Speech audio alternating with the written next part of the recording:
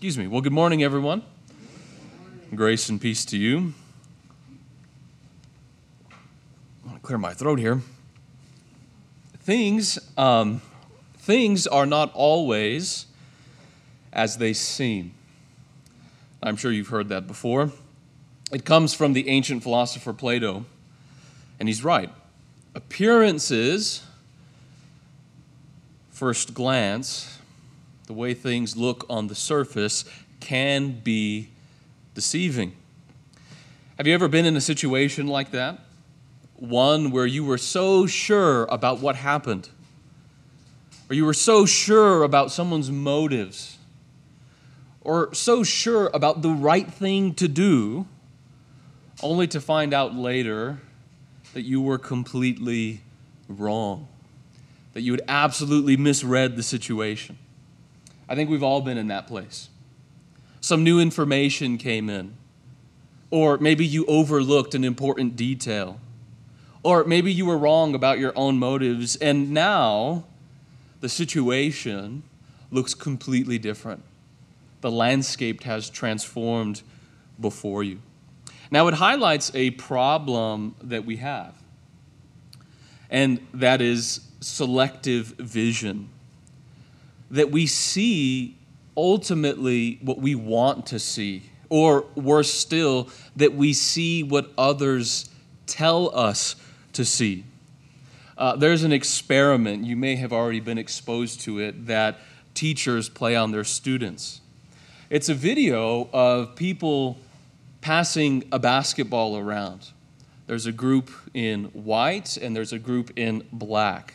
And they're all intermingling and they're passing the ball back and forth. And your job is to count how many times the people in white pass the ball. So the video ends and you answer correctly 16 times. But while you were so focused on them passing the ball, while your vision narrowed to make sure you got that exact amount, what you didn't notice was the man in a gorilla suit who walked into the middle of the frame and started waving his hands and then walked away. Typically, about half of the people in this experiment failed to notice the man in the gorilla suit. Now, it's meant to illustrate the point that we take in very little of what's around us. That our vision is more selective and more narrow than we realize.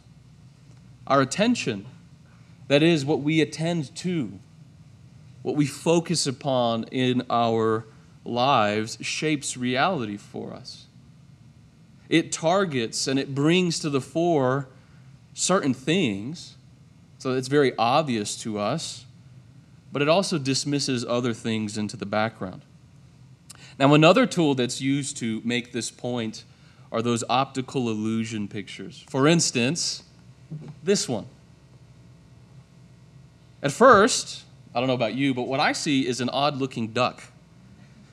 But the harder I look, the more I shift my attention, something else emerges. I see a rabbit. However, the thing is, can you see it? Okay, all right. Just making sure. However, the thing is, I cannot see both at once.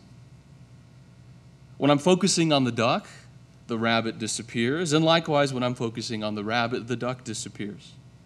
Again, the point is our attention, not just what we look at, but how we look at it, changes what we see. How we look at it changes what we see. And that's how it goes for all reality. You and I and every other person in this world are looking at the same thing, but we all don't see it in the same way. Now, where am I going with this? Well, essentially, the scriptures are telling us that we are looking at things in the wrong way. We're seeing ducks when we're supposed to be seeing rabbits. We're looking at things in the wrong way. Now, what does this have to do with worship? Well, quite a lot. We're coming to a turning point in our series on the church's worship, and thus far we've been focused on the assembly itself. the basis for what we do here. The priesthood of Jesus, the sacrifice of Jesus, that he leads us into the heavenly tabernacle. We've talked about the purpose of our assembly, that we draw near to God, that we gather to encourage one another, to love and good deeds, and to witness before the world of the kingdom to come. And then last week we talked about the principles. There were 6 of them, and I won't name them all. The 6 of them that guide and shape our service. Now this week, and throughout the rest of this series, our aim is to show how this assembly, what we do here, relates to the rest of life. That is, how Sunday is connected to the rest of the week. Because oftentimes, and this is a problem, those two seem to be disconnected from one another. That sometimes our worship as a church and what we do here seems irrelevant to what happens at home or in the workplace and elsewhere. Right? We come here to learn about quote-unquote spiritual things, and then we go back to our quote-unquote material lives. And the two really have nothing to do with one another. Or we come here to escape the world of politics and of business and of conflict. And our assembly is a retreat from the world, not an engagement with it. Or in some cases, we come here to be religious, to play the game and to pay the fee, and then we return home to our secular lives. Now, there are all sorts of ways of framing the problem, but again, it's a real one. The distance between Sunday and the rest of the week. And we can end up living these disintegrated and fragmented lives where the two don't meet or never fit together. So the remainder of this series is devoted to reconnecting our worship with our work. It's devoted to reconnecting Sunday with Monday through Saturday. Now, I'm going to talk about that generally this week, but in the weeks to come, we're going to look at a few of the things that we do on Sunday and how those basically set the tone and are essentially disciplines for the rest of our week. The hearing of the Word and the Lord's Supper, and then specifically the day of worship itself, the Lord's Day. So we'll talk about those and we'll wrap things up after that. So how do we intend to do this morning? Again, by demonstrating that our worship gathering teaches us how to see the world, and it teaches us how to see our lives from a different perspective. Again, our natural tendency is to see ducks, to look at reality and see one thing, and worship is training us to see rabbits. In other words, we naturally see things as our sinful hearts and our sinful culture wants us to see them. And worship is about seeing things the way God sees them. Not as they appear, but as they truly are. So it's the time and place where we come to recalibrate our vision. We come to refocus our attention so that we can see what the culture doesn't want us to see. And when that comes to our everyday lives, when we can have our vision retuned and then go back out into the world, it changes everything. So that's what we're going to talk about this morning. But first, before we can get to worship directly, we need to consider the problem. And that is the malfunction in our hearts and minds that worship is designed to address. So up first is the problem. And in short, that problem is our vision. It's distorted. And we don't see things as we should see them. And that leads to all sorts of problems in our lives. So Paul tells us in his letter to the Romans, chapter 12, verse 2, he says as follows, "Do not be conformed to this world, but be transformed by the renewing of your mind, so that you may prove what the will of God is, that which is good and acceptable and perfect." Be transformed by the renewing of your mind. So the world that the apostle refers to here, do not be conformed to this world, is not the physical world, as in creation or nature. Instead, it's the social world of ideas, of values and institutions. It's the word aeon, and it's usually translated as age. So he says, do not be conformed to this age.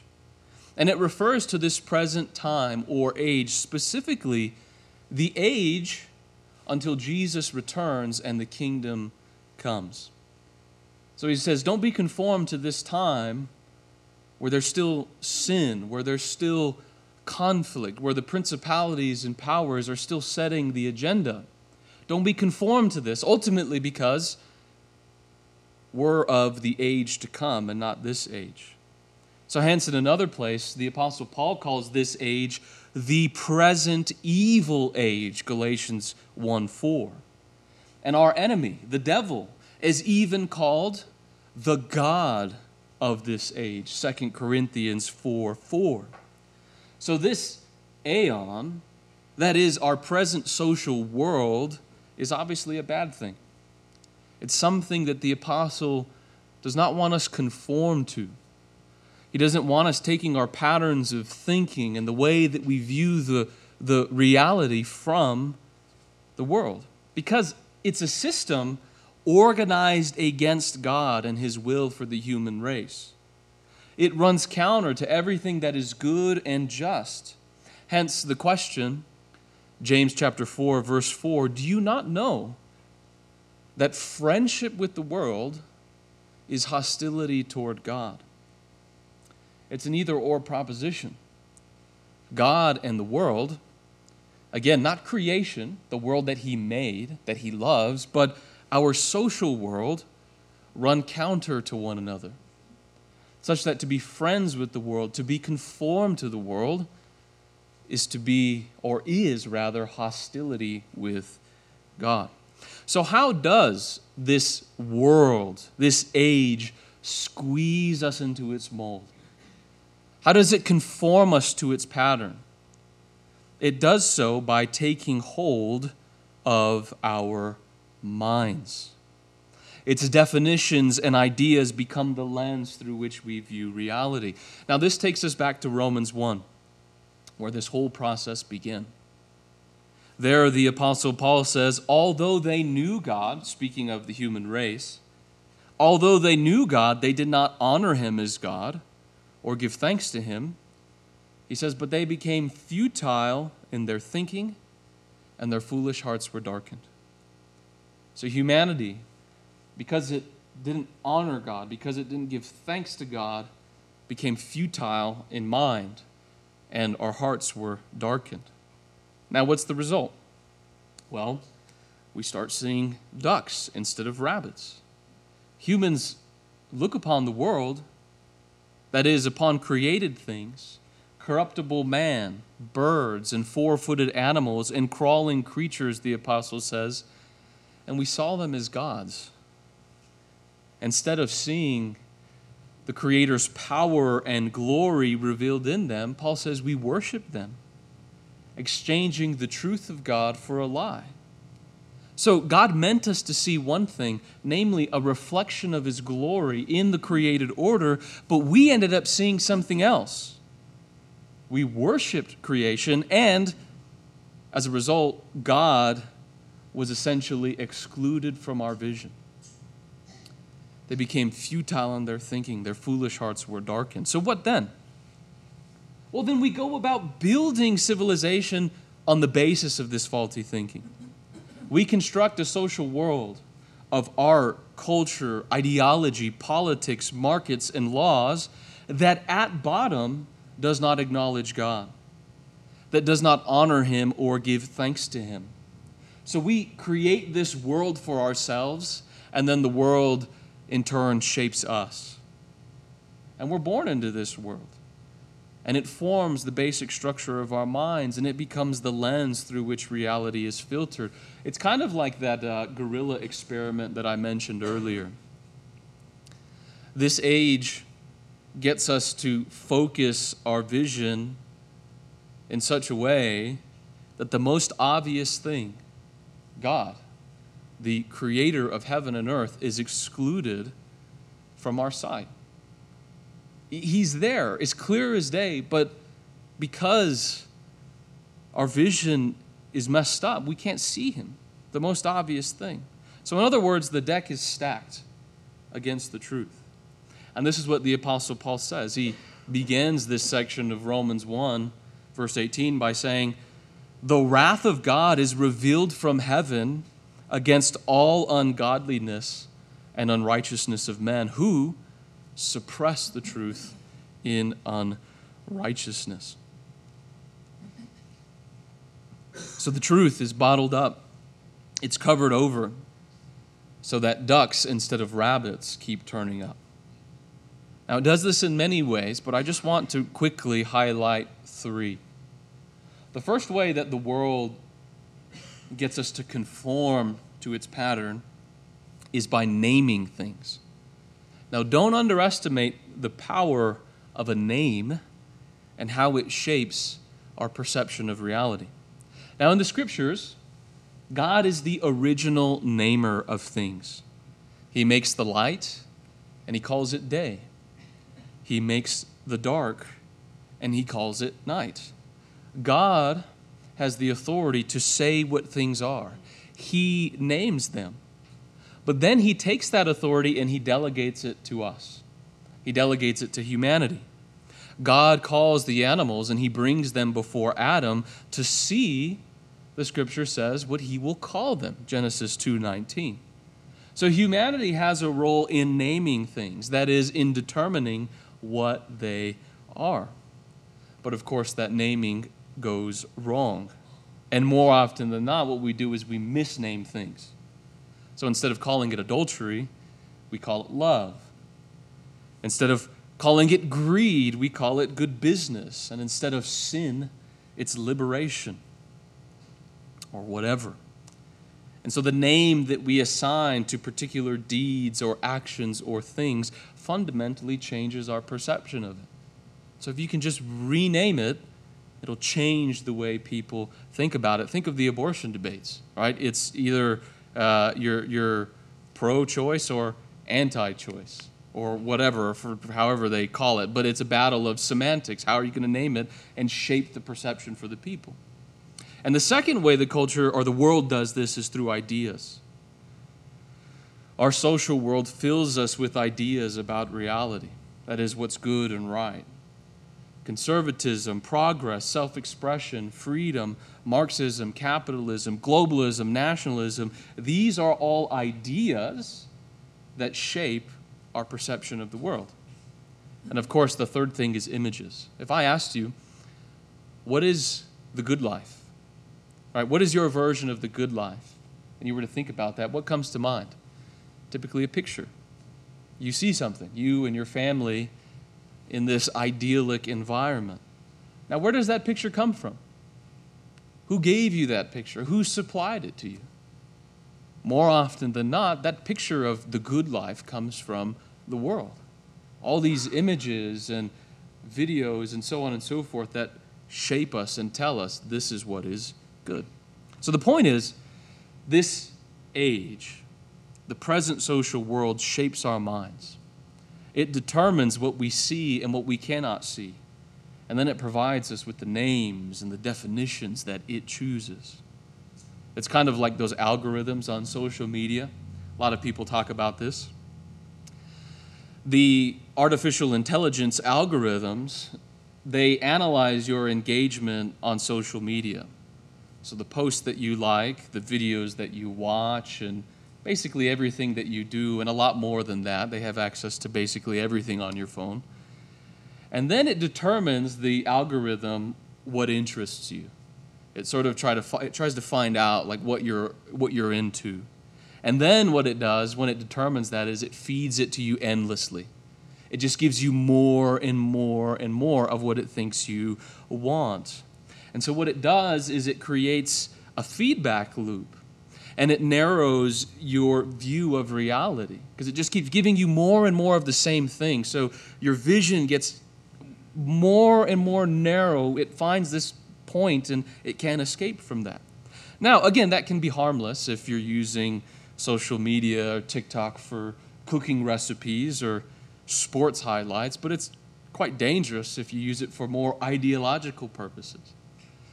There's a study that was done at MIT that correlates heavy use of social media with a measurable loss of empathy.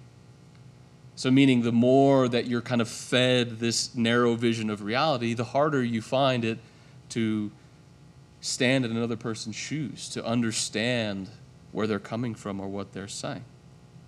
It narrows our vision of reality. So the point is, it's not about algorithms, but about our world. It's very similar to that. It just feeds us this picture of things, and then it blocks out everything else.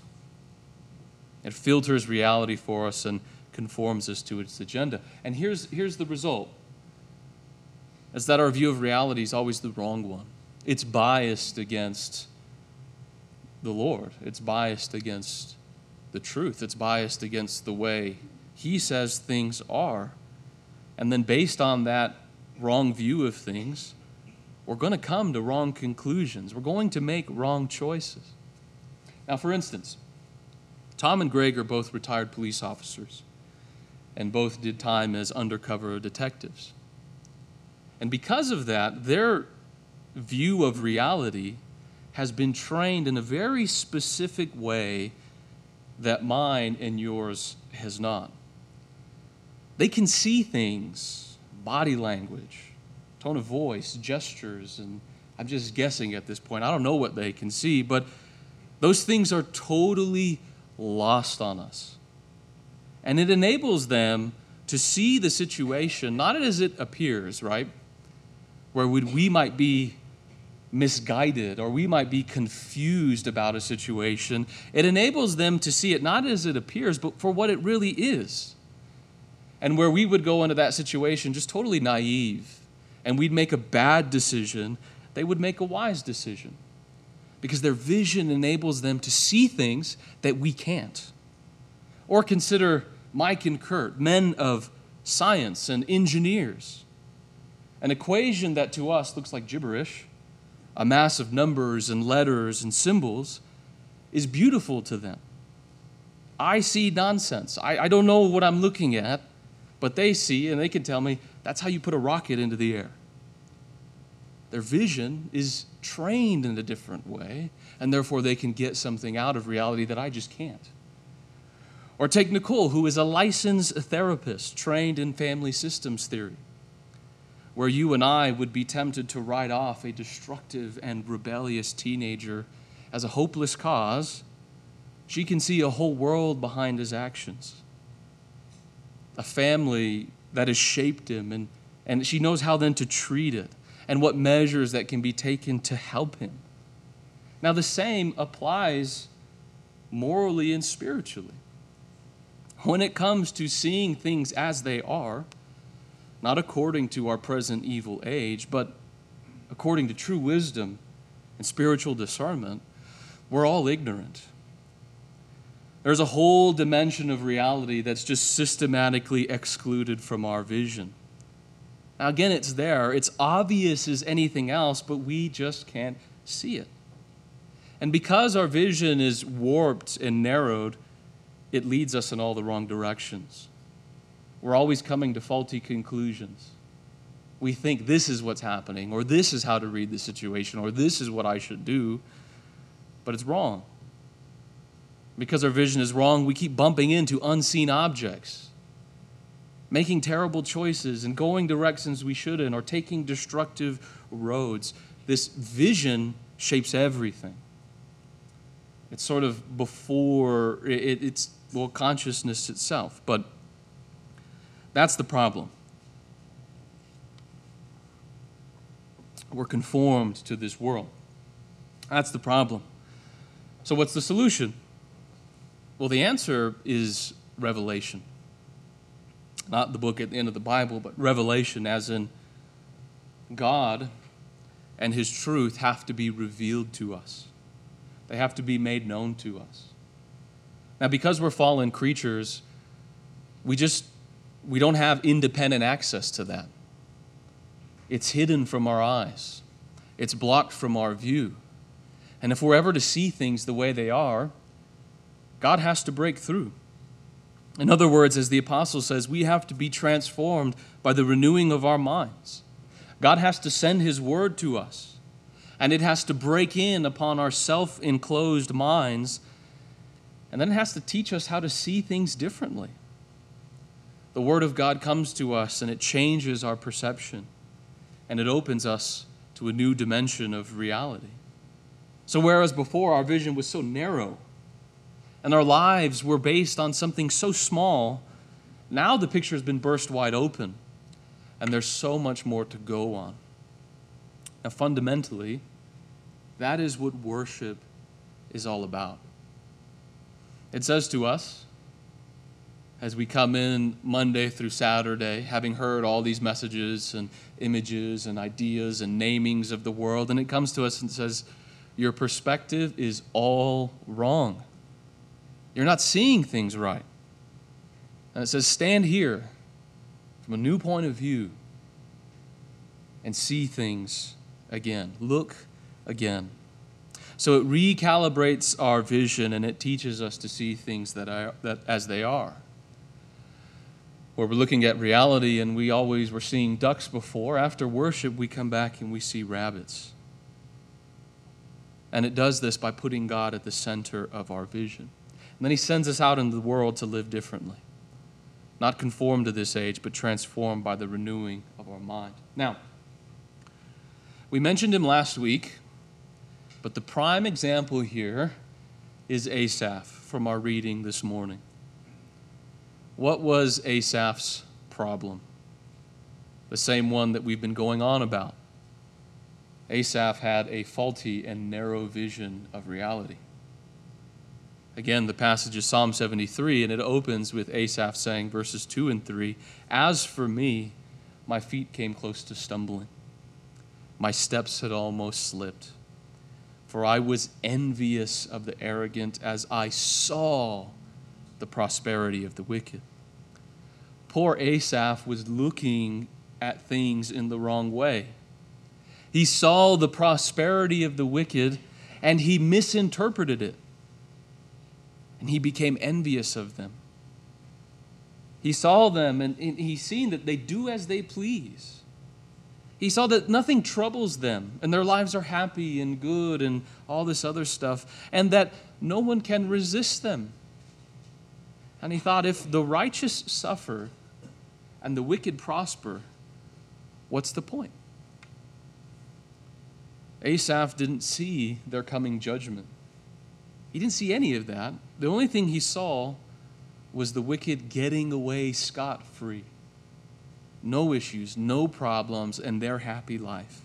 And it had him on the brink of apostasy. That is, on the brink of turning away altogether. Verse 13, "In vain I have kept my heart pure," he says, "and washed my hands in innocence." Asaph's not seeing things right. Well, what then? Asaph goes to the place of worship, and there everything changed. He says, verses 16 and 17, "When I pondered to understand this, it was troublesome in my sight."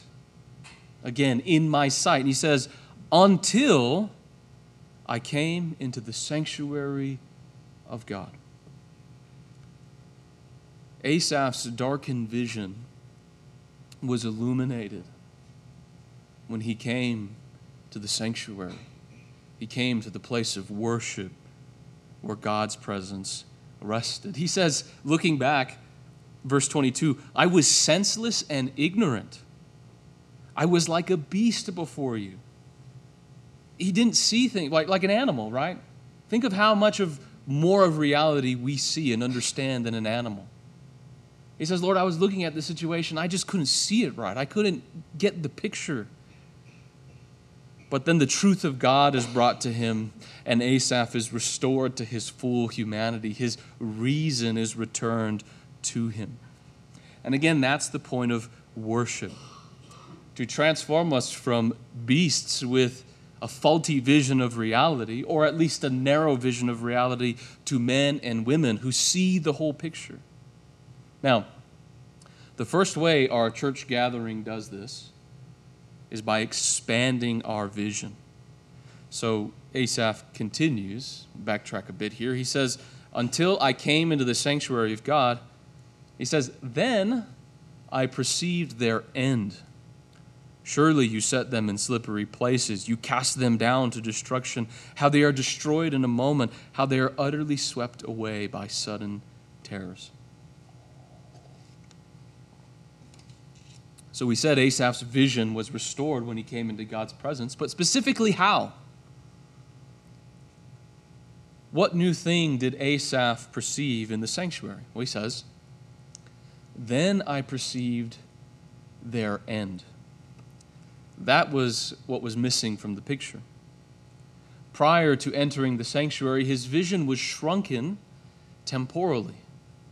That is, in relation to time.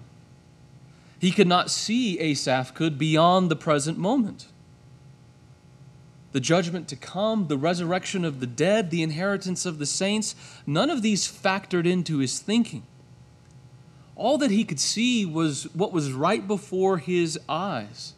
And therefore, his reading of the situation was distorted. According to the weakness of his vision, the wicked and the oppressors of the world seemed unassailable. No one could stand against them.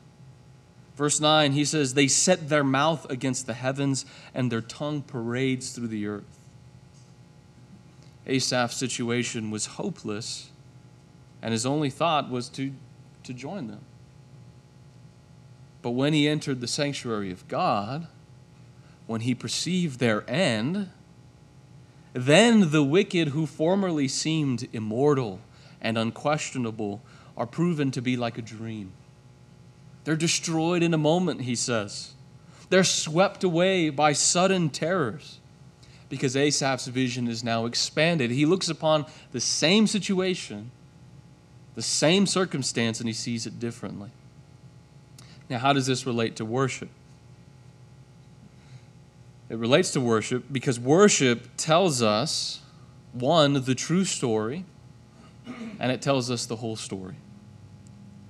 Worship helps us to see the end like Asaph. In our social world, which is inherently secular and materialistic, we're fed countless stories about the world, about the way things are. And little by little, our vision is narrowed, it's shrunken, it's reduced. And we can no longer see things as they are. Well, in worship, we come to hear the true story about who God is and what He's up to in the world through Jesus and the Spirit. I was thinking about this as the scripture was read this morning. Just think about how countercultural the narrative of Genesis is. It created man and woman God created man and woman in His own image. That the world is not an accident. That there's a purpose. That God has blessed and put us on this planet to serve and to love Him. That's a totally different story than what you hear elsewhere. Or think about the resurrection of Jesus and the commission of the church to go make disciples. How does that differ from what the world tells us we should pursue, and so on and so forth? So we hear God's story through the reading of the Word, through the songs that we sing, through the preaching of the Word, through our fellowship with one another, and it helps us to interpret what we see. And it does so by telling us the beginning, how all this started, and where we're going, the end. And that helps us to get a sense of what we should do in the middle. So just for a moment, let's imagine that the Scriptures are a pair of glasses. And God gives us these glasses as a gift. And instead of wearing the glasses, we set them on the table. I need to put these back on because I cannot see. We set them on the table. And then instead of wearing them, we dissect them. And we learn everything we can about them. We become experts in glasses We know everything we need to know. But is that what the glasses are for? No.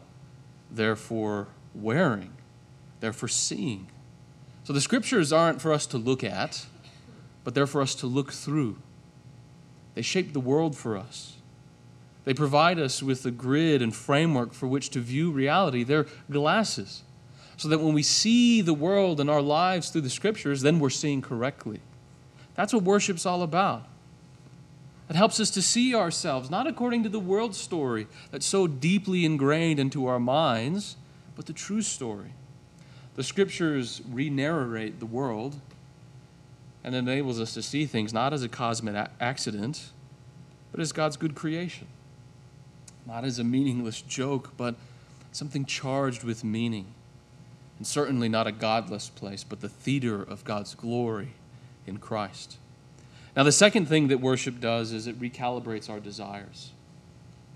When Asaph's narrow vision was burst open and expanded to eternal horizons, his desires, his heart, subsequently changed.